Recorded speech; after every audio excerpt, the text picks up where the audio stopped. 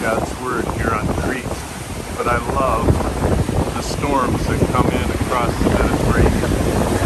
Crete, as you know, is right in the middle of the Mediterranean. It's the largest Greek island. And as I've taught through Titus 1, 2, and 3 here this week, I just wanted to summarize for all of you in the 52 greatest chapters what we're going to study when I get back to the classroom. In chapter 1, we learned the character of these people, especially in verse 12 when Paul quotes that Cretan poet. In chapter 2, we learn about the transforming power of God's grace, and especially in verses 11 through 13, the grace of God that brings salvation.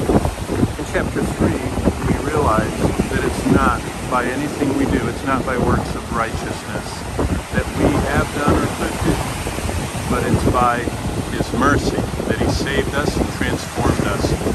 So I want to encourage you to get through your times reading Titus chapter 2, which is especially our assignment. I'd read the whole book, it's so short.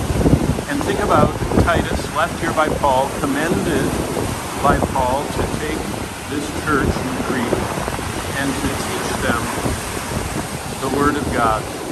And just like this little pier here is just totally overwhelmed and swept by the waves, that's how the people must have felt living in the Roman Empire. The waves of temptation, the waves of all the different effects of the world coming toward them. But the grace of God is able to transform us.